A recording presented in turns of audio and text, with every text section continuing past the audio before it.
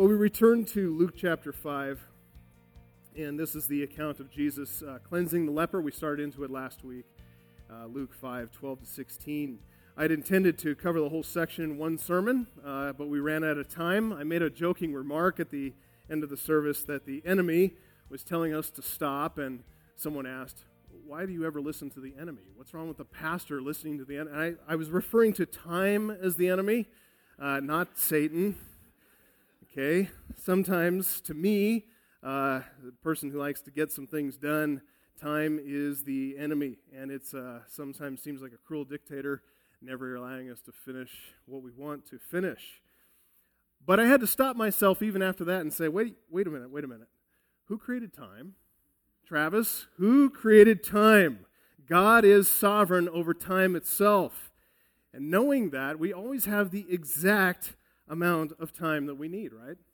We never run out of time. God is sovereign over that. And evidently, God wanted to keep our attention on the cleansing of the leper last week, and today He wants us to consider carefully the rest of that story. So I can say, without fear of any contradiction, recognizing the good providence of God, that we will cover exactly what we need to cover today, and that we will end precisely on time. Okay? So let's begin by reading the passage as we usually do. Look at Luke chapter 5, verse 12. While Jesus was in one of the cities, there came a man full of leprosy. And when he saw Jesus, he fell on his face and begged him, Lord, if you will, you can make me clean. And Jesus stretched out his hand and touched him, saying, I will, be clean. And immediately the leprosy left him. And he charged him to tell no one, but go and show yourself to the priest and make an offering for your cleansing, as Moses commanded for a proof to them. But now, even more the report about him went abroad, and great crowds gathered to hear him and to be healed of their infirmities. But he would withdraw to desolate places and pray. We ended last week by noting how absolutely amazing it was for Jesus to reach out and touch this man who was covered with leprosy. The man had asked Jesus, are you willing to cleanse me? And before saying, I am, be cleansed, Jesus acted before he spoke. He showed in his actions the compassions of his heart. Verbal profession of willingness followed immediately after, and that is really a good example for us to follow, isn't it? If you want to know what someone really believes, don't just listen to what they say. Watch what they do. How people live is a very good indicator of what they really believe, what they love, what they value. For Jesus, there was no difference between his words and his actions. We see him as the essence of integrity itself. What he says and what he does are in perfect agreement, perfect harmony. It's his absolute integrity that provides us with the basis of our assurance, because he does everything he says he will do. When he says he will forgive us he does. When he says he'll take us to be with his Father in heaven, it's exactly what he will do. He's willing to cleanse us and restore us to God. And that's what this story teaches us, that he is willing to reach out and touch those who are full of leprosy, like this man. Well, and like us, right? Leprosy is merely an external, visible symbol of the reality of our own sin. And as we learned last time, like leprosy, our sin, when it is truly exposed, when it is visible, it is truly repulsive. When people around us see our sin in all of its ugliness, they want to stay away. They want to keep their distance. And that's what's pictured in the isolation aspect of leprosy in Israel.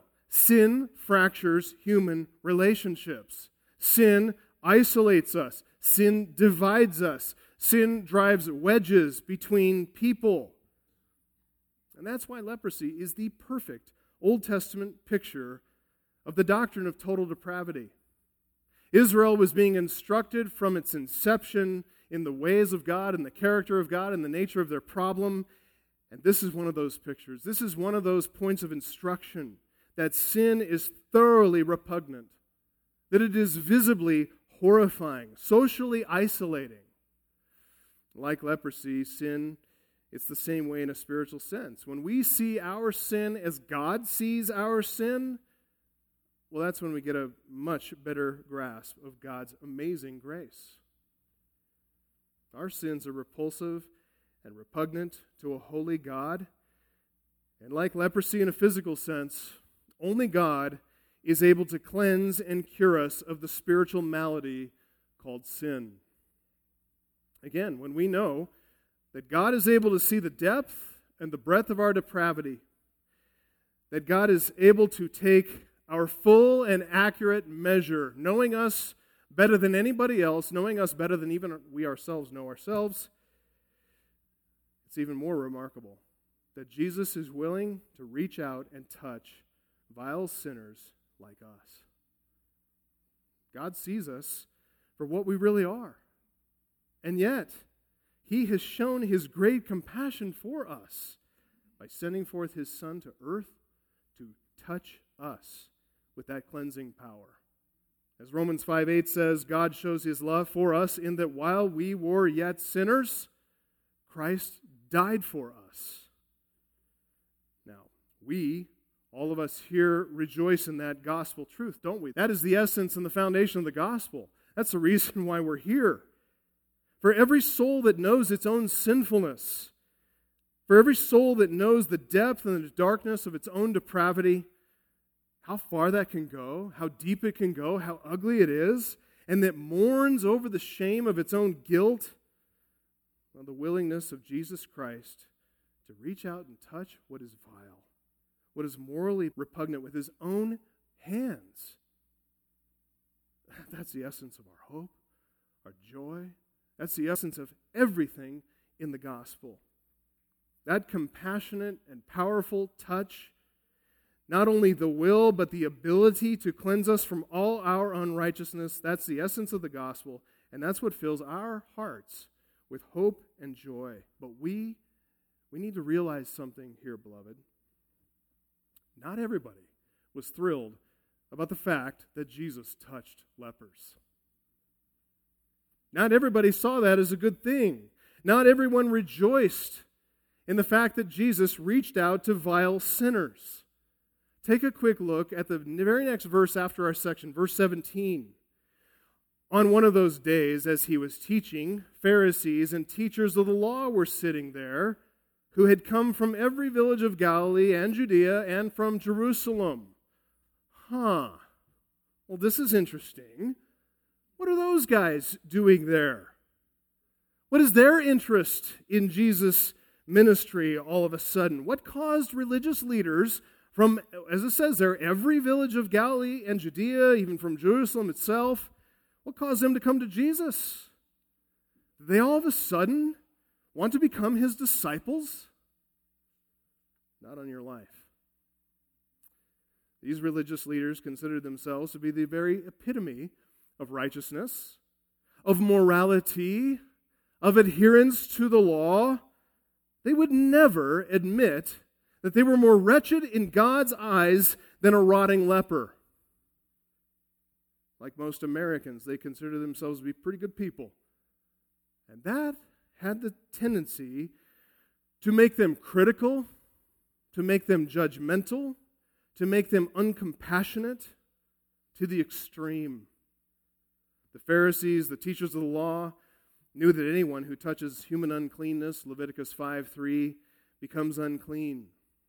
They'd heard the report of Jesus touching the leper becoming clean, but instead of considering the implications of that tremendous miracle, instead of having a view to the fact of cleansing of someone with a horrendous skin disorder, they were ready to judge, criticize, condemn. We'll talk more about this next time as we come back to that verse and see that this is truly what's going on. That's truly their heart here. Just think about that. I mean, for the first time in human history, a reverse contamination has just occurred. Instead of Jesus contracting the uncleanness of the leper contracted the cleanness of Jesus Christ. But, said the Pharisees. Just a minute there, Jesus. You touched the leper, and that's not allowed. They didn't have a category for this. So instead of reconsidering Jesus, instead of reprocessing and rethinking, they took offense at him. They showed up in Capernaum, Luke 5:17, to watch for other law violations, for other ways that Jesus is offending their traditions, ignoring their traditions. The Pharisees, the law professors, they were there to inspect Jesus' ministry. They were there to examine his unorthodox methods, to see whether or not they'd give him their stamp of approval, whether or not they'd accept this Messiah. Listen, if they're offended by that action, they better fasten their seatbelts because Jesus is getting ready to do some remarkable things in this chapter. In verses 17 to 26, he's going to not only heal a paralytic, he's going to forgive his sins. That's going to irritate them, if you can believe that. Preposterous, they say. Even worse, Jesus is getting ready to call a tax collector, a vile, wretched, hated tax collector, to be part of his chosen 12. That's verses 27 to 32. Again, outrageous, they cry. These miracles, these actions, they were going to send the religious leaders of Israel over the absolute edge. And they would move them into a position that they were already there in their hearts, but even outwardly, they were going to move them to this despising of Jesus rather than bowing before him as Lord. He didn't act the way they thought he should act. And they were quick to criticize his ministry, to judge him. In fact, this is worth noting because it's going to come up again and again in the narrative. There are 2 healings recorded between chapter 5, verse 1, and chapter 6, 16. That whole section has to do with the calling of the 12. It started with Peter, James, Simon Peter, his brother Andrew, James and John. Start with those guys. It's going to has Matthew right here in the middle calling him, and then it's going to end with all 12 being called as disciples. And in this section about the calling of the 12, there are also 2 confrontations about the Sabbath. There are 2 healings which are offensive to them. How he healed, how he conducted himself on the Sabbath day. To the religious elite of Jesus' day, his ministry was very controversial, deeply offensive to them. They couldn't accept him because he didn't fit into their categories. He violated their cultural expectations. He offended their sensibilities. He disregarded their traditions. But at this point, Luke wants us, the readers, to understand that the way Jesus conducted himself, the way he executed his ministry, the way he fulfilled everything that he was called by the Father to do, it was completely righteous. Everything he did always conformed to the holiness of God. He never violated God's word, not once. He never disregarded it. He never set it aside. He followed it to the letter, even to the crossing of the T's and the dotting of the I's. He did everything exactly as God prescribed. Even if the religious leaders failed to understand that, he was absolutely fastidious about obedience to God. And that's because Jesus is holy, as God is holy.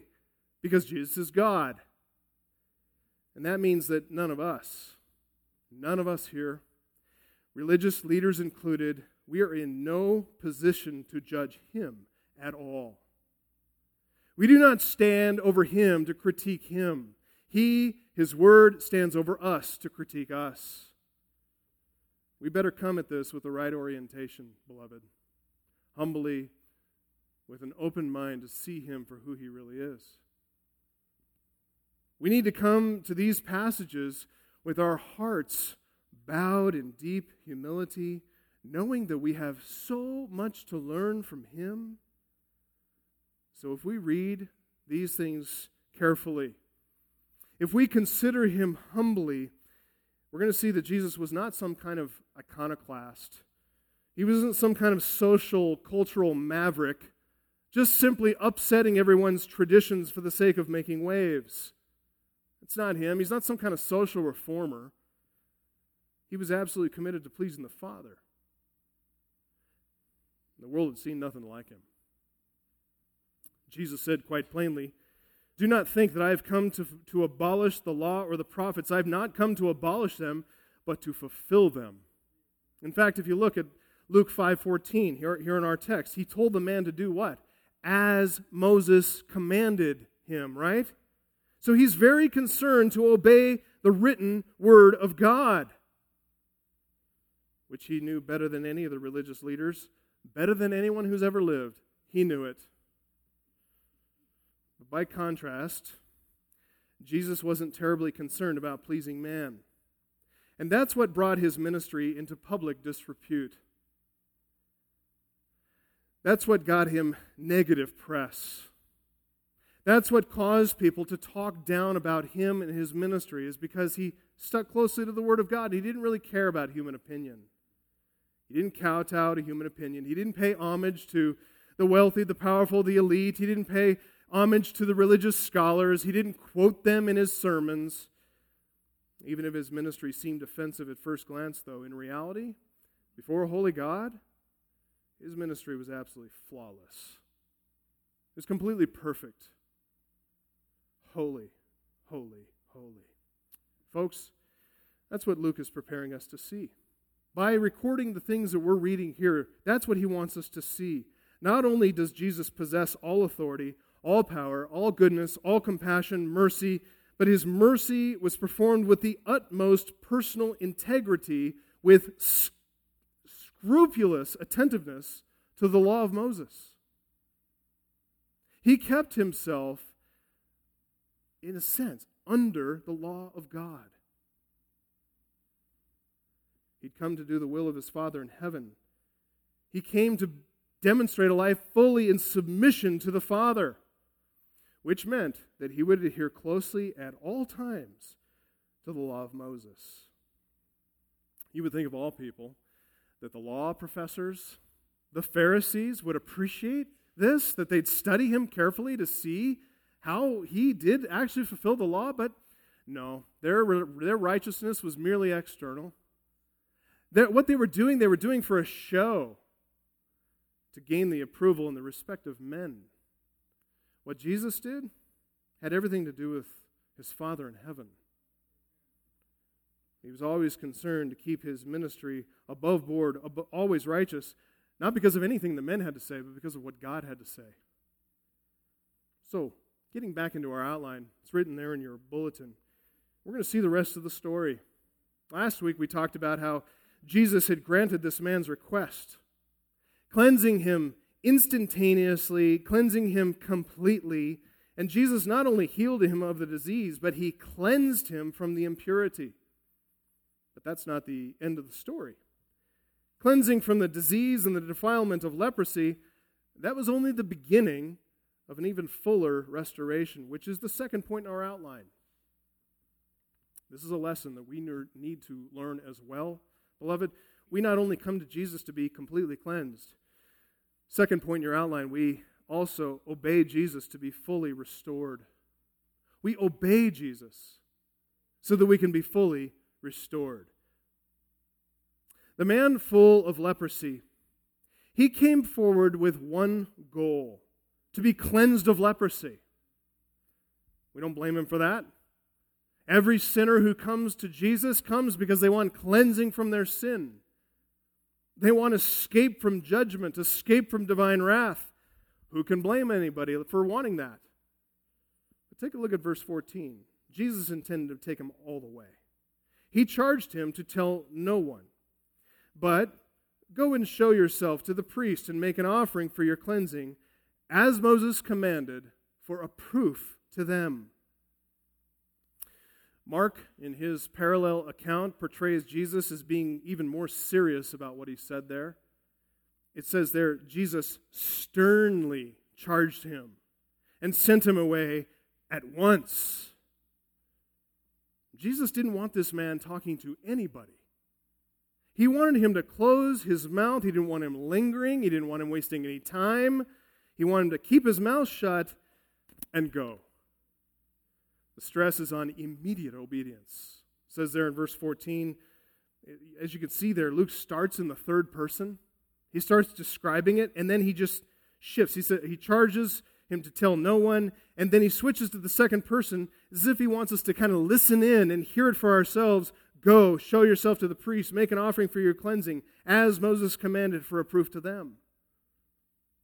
The stress there is on immediacy, so we get into the moment. Now, the command of Moses that Jesus referred to, it's in Leviticus 14, 1 to 32. Leviticus 14. And that prescribes a process of restoration for those that God had cleansed of leprosy. Go ahead and turn back there in your Bibles to Leviticus chapter 14. We're going to get a closer look at this. It's going to be very instructive for us. It's a fascinating portion of Scripture. I'm not going to read the whole thing because it will take quite a bit of time. But Luke 14 prescribes ritual sacrifices, a symbolic cleansing from leprosy. There are also ceremonial washings. There's another period there of quarantine and final examination. And then finally there are sacrifices prescribed. But let's start Leviticus 14, 1 to 7. We're going to start reading in verse 1. The Lord spoke to Moses, saying, "This shall be the law of the leprous person for the day of his cleansing. He shall be brought to the priest, and the priest shall go out of the camp, and the priest shall look.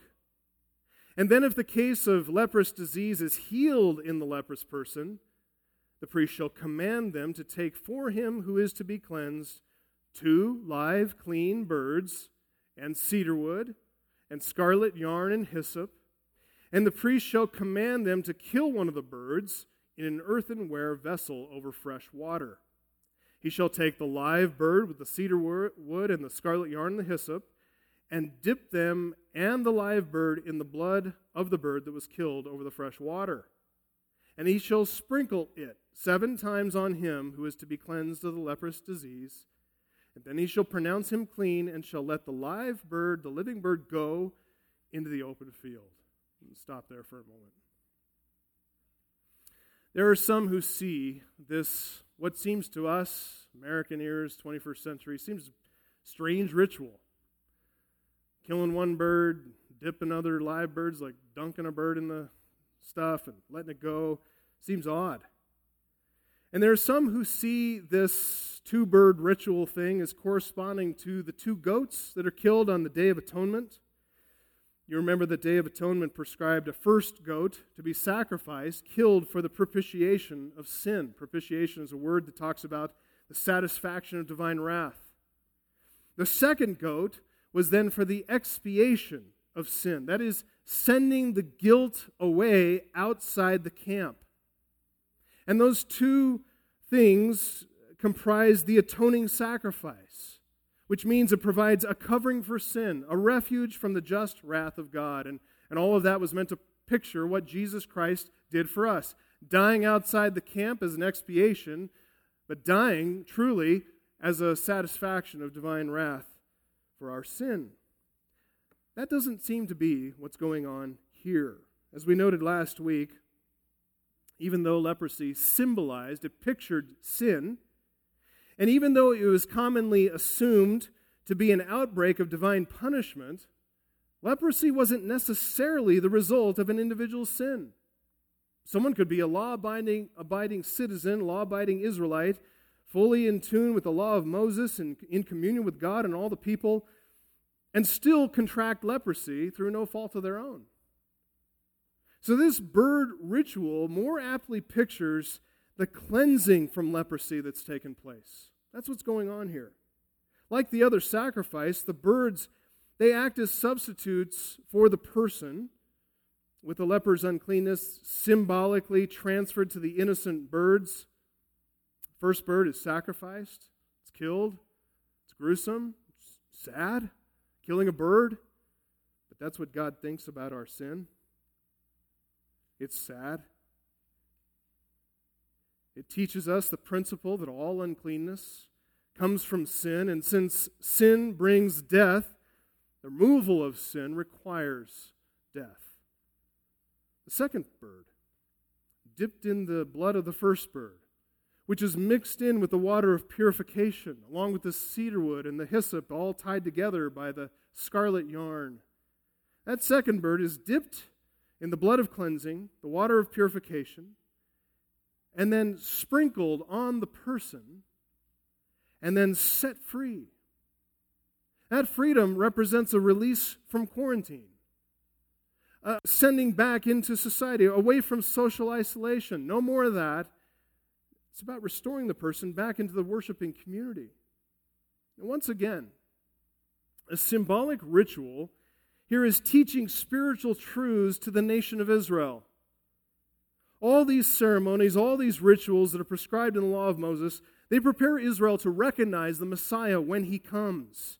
So no wonder Jesus wanted this man to go immediately to the priest. He wanted him to learn from all the symbolism of this ritual. He wanted him to think through what all this meant. Not be satisfied with just merely an external cleansing. He wanted him to think about the need for internal purification and cleansing as well.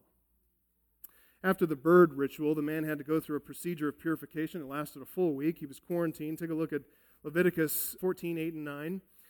He who is to be cleansed shall wash his clothes, shave off all his hair, and bathe himself in water, and he shall be clean, and after that he may come into the camp, but live outside his tent 7 days.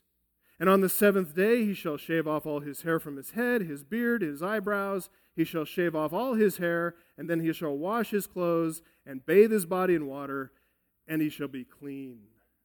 Now, even though all of that, as I said, took place in the community where the person lives, so he's restored back from the quarantine, the isolation, but he was only partially restored. He had to live outside of his tent. He had to live outside of his home. So there's this process he has to follow, this procedure, a week-long procedure in the eyes of everybody. It was as much for the sake of the community as it was for him, so that they themselves could be assured that he was truly clean. It was for the sake of engendering trust that this had actually happened, that they weren't going to be contaminated by his leprosy. I'm not going to keep on reading the rest of the prescription, but it continues all the way to verse 32, talking about everything that needs to be done. Basically, just to summarize it, after the bird ritual and this purification procedure, the cleansed person was required to offer sacrifices on the 8th day. There was a guilt or a trespass offering that had to do with sin. There was a sin offering that had to do with unintentional sins. A burnt offering, a grain offering, and a fellowship offering, all those having to do with communion before God. So these are all offerings that he would have missed during his time of uncleanness, since he'd been excluded from the communal worship. And each of those offerings, every single one of them symbolized spiritual realities. Every single one of those offerings, the guilt offering, sin offering, burnt offering, grain offering, fellowship offering, all of that symbolized and instructed the believing heart. Helped him to see and appreciate and engender praise and glory to God.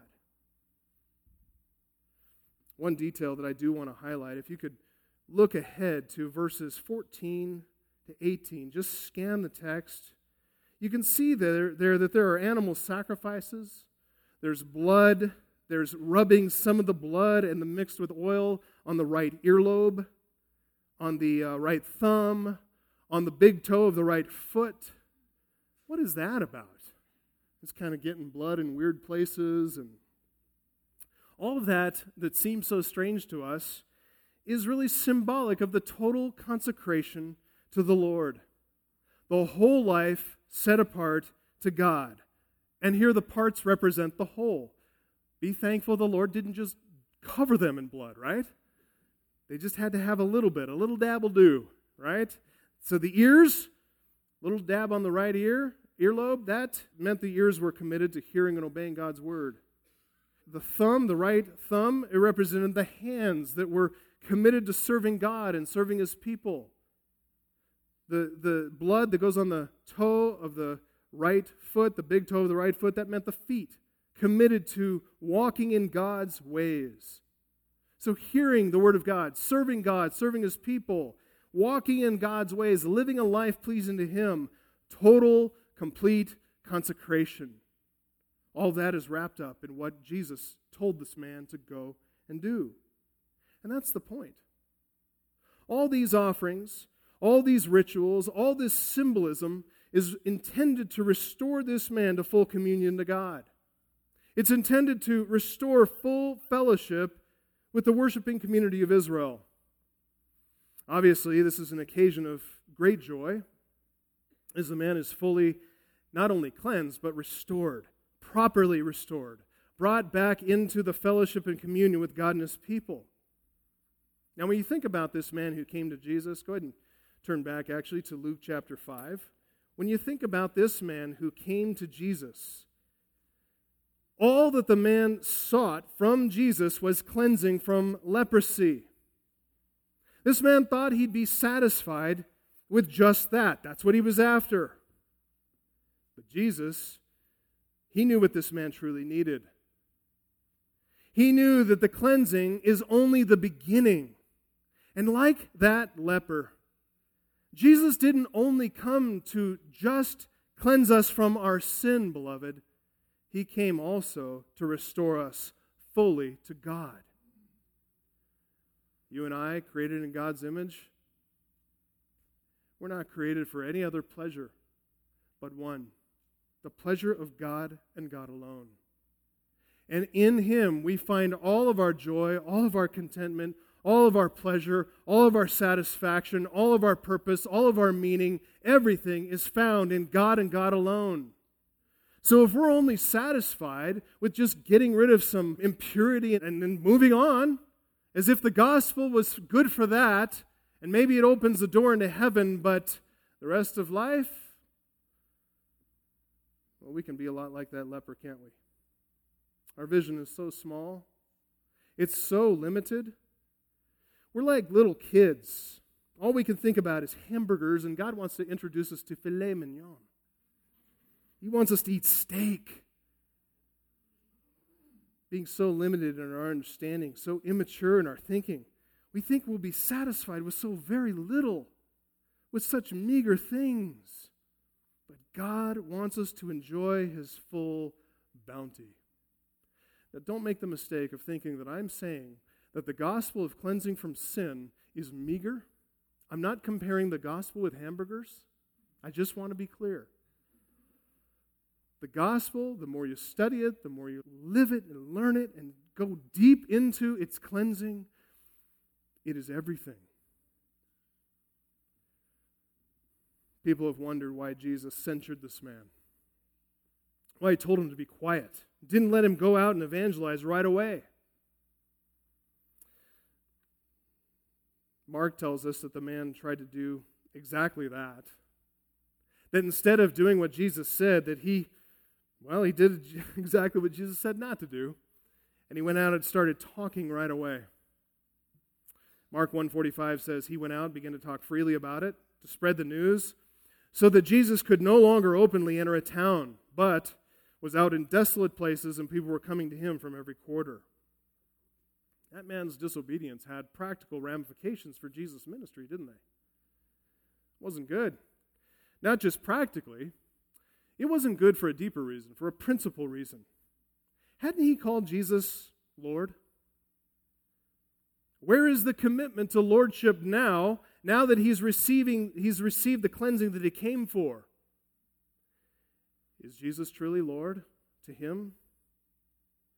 So many things here. I can't get to everything. We'll just kind of cover this in an overview fashion. But there are many who are ready to give this guy a pass, to excuse his enthusiasm, to go and talk. I understand that, right? It's hard to be too critical, knowing that we could have disobeyed in exactly the same way. In fact, We probably have. We've probably done exactly this kind of thing. But we do need to recognize that just because Jesus was the subject of his speech, because he's telling everybody about Jesus, that doesn't make this okay. The end here does not justify the means. Jesus is still Lord. And this man, after receiving the cleansing that he came for, he's still required to obey the Lord. In fact, that should have indebted him to Jesus. To do whatever he commanded, immediately, upon every command. But sadly, the man was too easily satisfied. He failed to obey Jesus, which means he failed to discover the joy of obeying Jesus. Which meant he missed out on the blessing of being fully restored to God.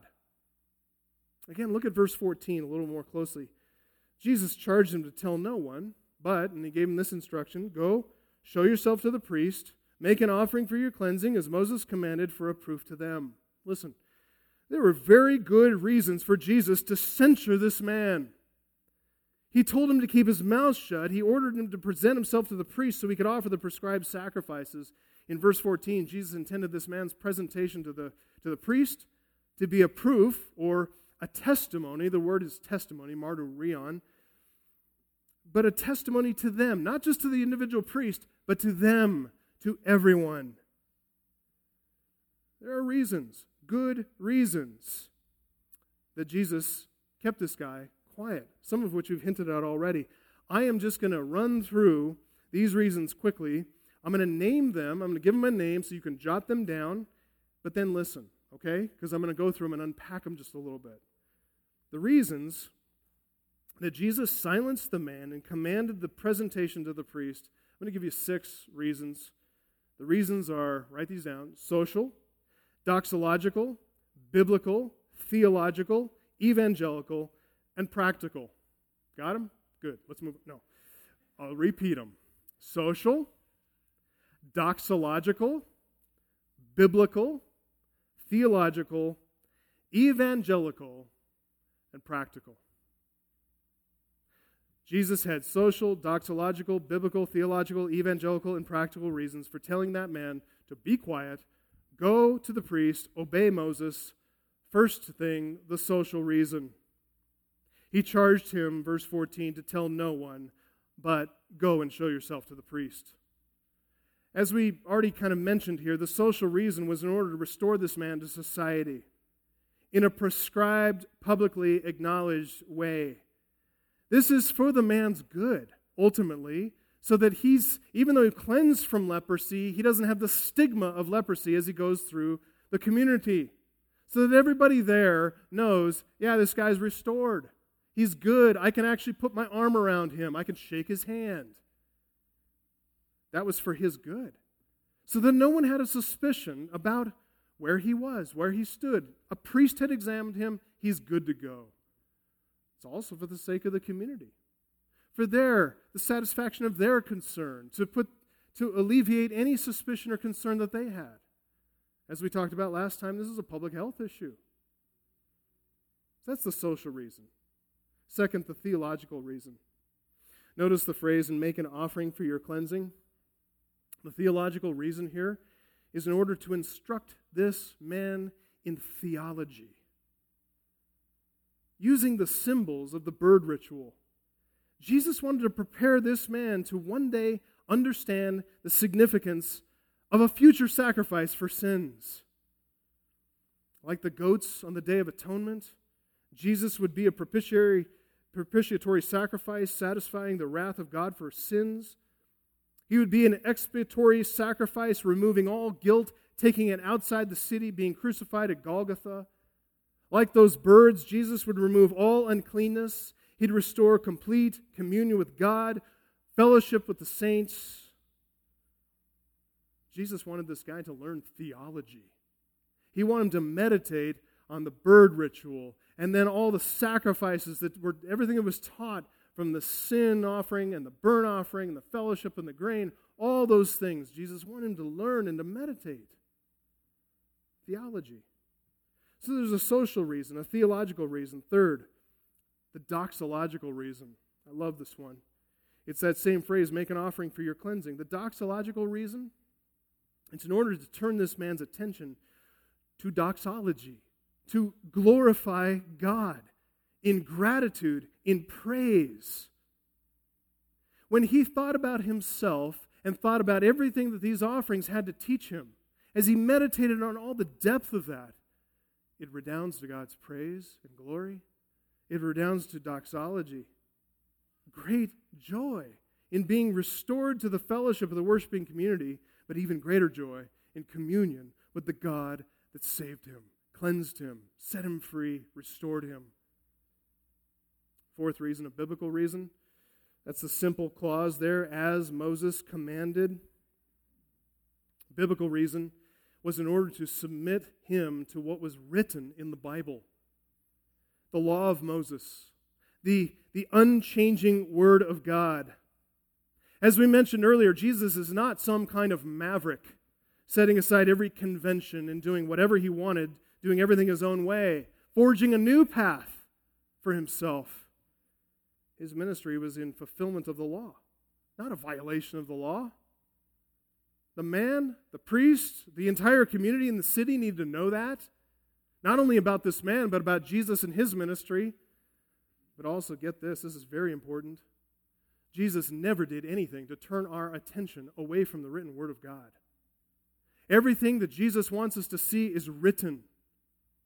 That's why when Jesus talked to his enemies, when he talked to people challenging him, he said, "It is written, it is written, it is written, it is written." Fifth, the evangelical reason. The clause there for a proof to him. As I said, that word proof is actually the word martyrion. It's the word testimony. We get the word martyr from it. Those who testify to the truth of the revelation of God and the gospel, they're willing to give their lives for it, and that is a testimony to others. The evangelical reason here for a testimony to them. Jesus here wanted to send him to do all these things, keep his mouth shut, because at the point of his cleansing, he's a clean man, but he's also an ignorant man. He hasn't really reflected. He hasn't really processed everything. And so if he would spend the time that Jesus wanted him to spend, the week of these procedures and the ritual and all that, and then the time it took to go and actually offer all those sacrifices, that man would be informed by theology. His heart would be burning with passion in doxology and praise and worship to God. His mind would be actually informed by bibliology, by Scripture, by the written Word. And now this man is a prepared instrument to go and evangelize. He knows not only the man who actually did the cleansing, but he knows the truth about him. All the facts about this man, Jesus Christ, are interpreted by the Bible, by theology, and he's burning with passion to proclaim the truth about him because of the doxology. The fact that people want to go and tell others about the message, that doesn't sanctify all their efforts in that regard. Paul says in Philippians chapter 1 that there are many who preach maybe even a rudimentary gospel, an accurate gospel, a rudimentary gospel, but they do so from ill motives. It's not okay to do that. Paul thanks the Lord that the gospel is preached, but he's concerned for those people who proclaim him with wrong motives. We should be concerned for people who proclaim this gospel, but not with any depth of understanding. There is no virtue in ignorant, unbridled zeal. The evangelism that God blesses is that which is in obedience to His word. God's work done in God's way. And in this case, if that man had obeyed, the effect would be to add to the testimony of the priest who declared him clean. The two of them then would have their testimony of the cleansing that Jesus had granted this man, and this man would go above and beyond to be someone who actually knew this one who had cleansed him.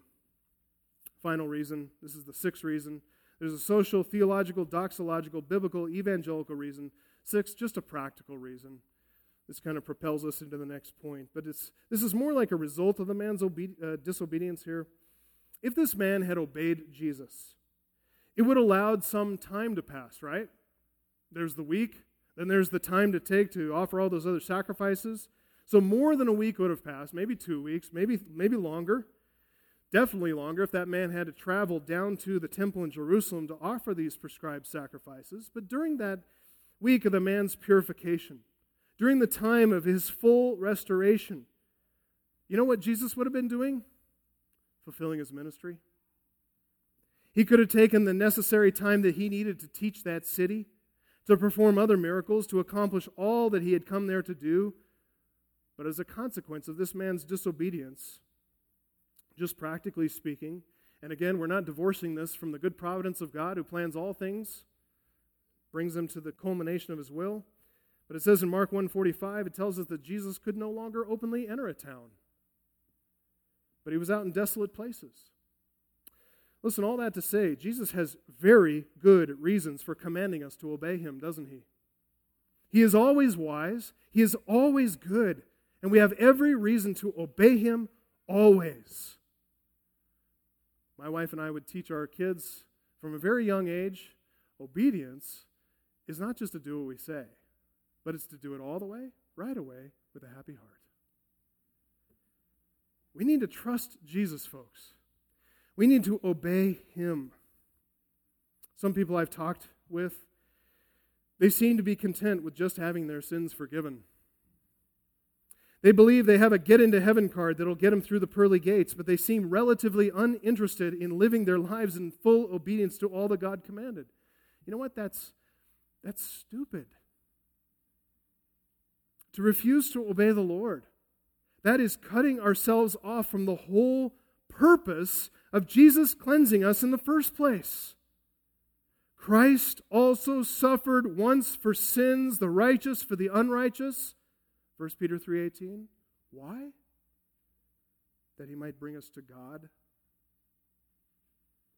Escaping divine wrath, that's only the beginning.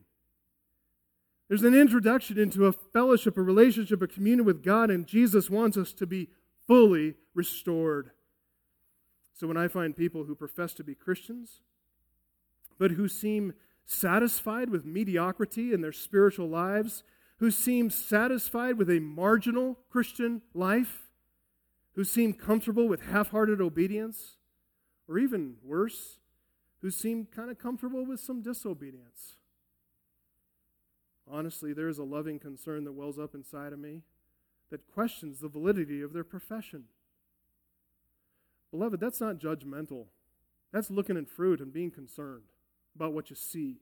Wilted, shriveled up grapes. That's called raisins. No one eats them.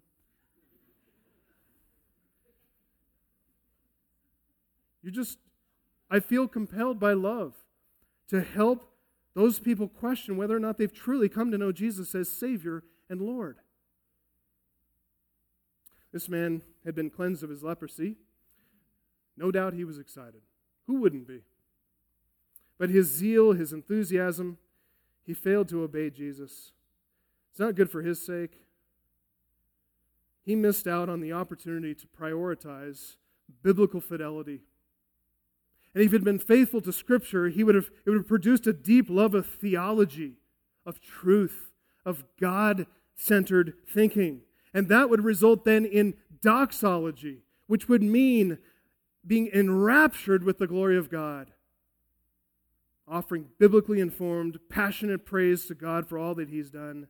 Obviously, the man's happy about his cleansing, which is why he ran off to tell everybody. But Jesus knew that feeling would wear off eventually.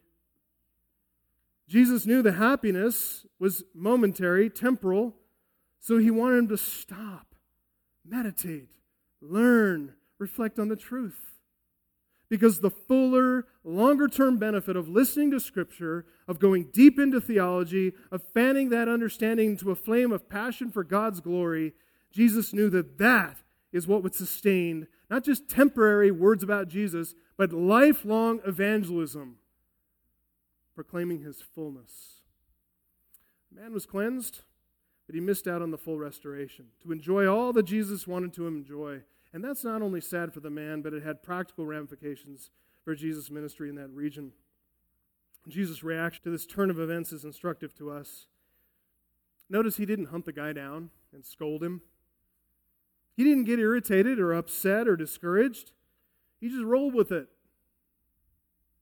He just rolled with the unfolding of divine providence and made good use of the change in circumstance that God had given him.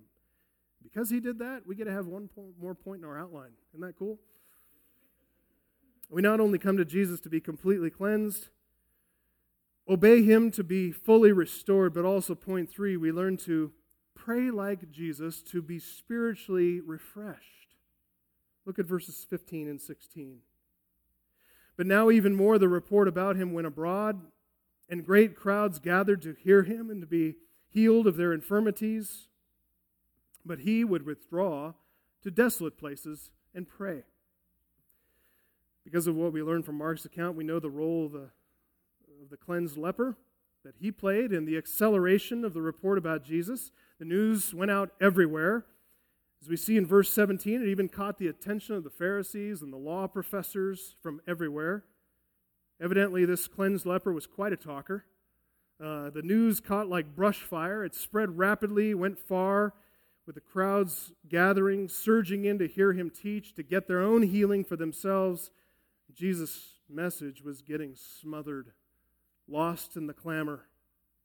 He was in danger of becoming just a popular icon, just a servant to their interests, rather than serving the interests of the God who sent him to preach the gospel. So Jesus pulled back here. He made a tactical withdrawal. He retreated into the back country. What we would see as an inconvenient obstacle for ourselves, Jesus turned into an opportunity for worship and communion. No worries whatsoever. I'll just pray more. Those verbs there, withdrew, pray, they're in the imperfect tense, meaning he was regularly, continually withdrawing and praying. He was getting away. Commentator I. Howard Marshall, he writes, the mainspring of his life was his communion with God. And in such communion, he found both strength and guidance to avoid submitting to temptation. He's unable to fulfill here, Jesus says, what he'd come to do. So he took advantage of the time. He used it for spiritual refreshment. It's instructive to us, isn't it? All those inconveniences that come into your life and interrupt your day, you can turn that into an opportunity to pray, to praise, to worship, to think. Don't use this as an opportunity to clear your email inbox. Don't use it as an opportunity to text with a friend, to reach out in some kind of superficial communication. Don't use it as an opportunity to surf the net or do anything else that just distracts your mind. Use it as an opportunity to pray. See it as a divine interruption. We're not told here why Jesus spent all this time in prayer. We do know that his refreshment was all and only found in his communion with God. He didn't fret when the temporal demands of the crowd drowned out his attempts to teach them eternal truths. He simply and calmly adjusted his expectations to what providence revealed. He pulled back from catering to people's fleshly demands. He took advantage of an opportunity to spend time with his Father in prayer. J.C. Ryle said, few professing Christians strive to imitate Christ in the matter of private devotions. There's plenty of hearing, reading, talking, visiting, teaching, but is there a correct proportion of private prayer? Are believing men and women sufficiently careful to be frequently alone with God? These are humbling and heart-searching questions, but we will find it useful to give them an answer. The most successful workmen in the Lord's vineyard are like those who, like their master, are often and much upon their knees. It's well said. If you find that you're just having a hard time just struggling, working, and it's just tearing you apart, take some time to stop and sharpen the axe before you go down to chopping that tree down again. Sharpening the axe means get alone with God. Get down on your knees. Maybe the frustration is with divine purpose, so that you'll stop striving and you'll be spiritually refreshed in God. Because like Jesus, for us, God is our great reward. There is only spiritual refreshment found in God, not in any other thing. God is the source of all his satisfaction, contentment, energy, strength, joy. Same thing with us. We're found in him, right? He went forth from prayer, energized from that time alone with his Father. And beloved, that's what he has given to us as well. That is the very essence of his gift of eternal life. John 17:3, that they may know you, the only true God, and Jesus Christ whom you've sent. Look, ours is the enjoyment of that gift. When we come to Jesus for complete cleansing, when we obey Jesus for full restoration to God the Father in his way, in his time, we have the privilege then of finding spiritual refreshment, just like Jesus did with God alone in prayer. Let us, like Jesus did, draw with confidence near to the throne of grace, that we may receive mercy and find grace to help in our time of need. That's our spiritual birthright. So much more we could talk about. Let's close, though, in prayer. Father, thank you for giving us your written word, for teaching us about cleansing, restoration, and refreshment in you. Thank you for teaching us about the importance of theology, doxology, the importance of being attending to Scripture, attending to prayer. We pray that our life would be filled with spiritual refreshment in you, even as we do set aside a day of the week, the Lord's Day, where we can come and follow his example, to meditate on you and your word, to spend time in prayer. Please refresh all of us today by the Spirit, by the word, that we would find great satisfaction in you, Father. And let us then, after we meditate and think and tie ourselves to Scripture and study, memorize, learn, may we be effective evangelists doing your work in your way. Tell everybody about this Jesus who we just haven't heard of, but we actually know deeply. We commit all this to you in Jesus' name.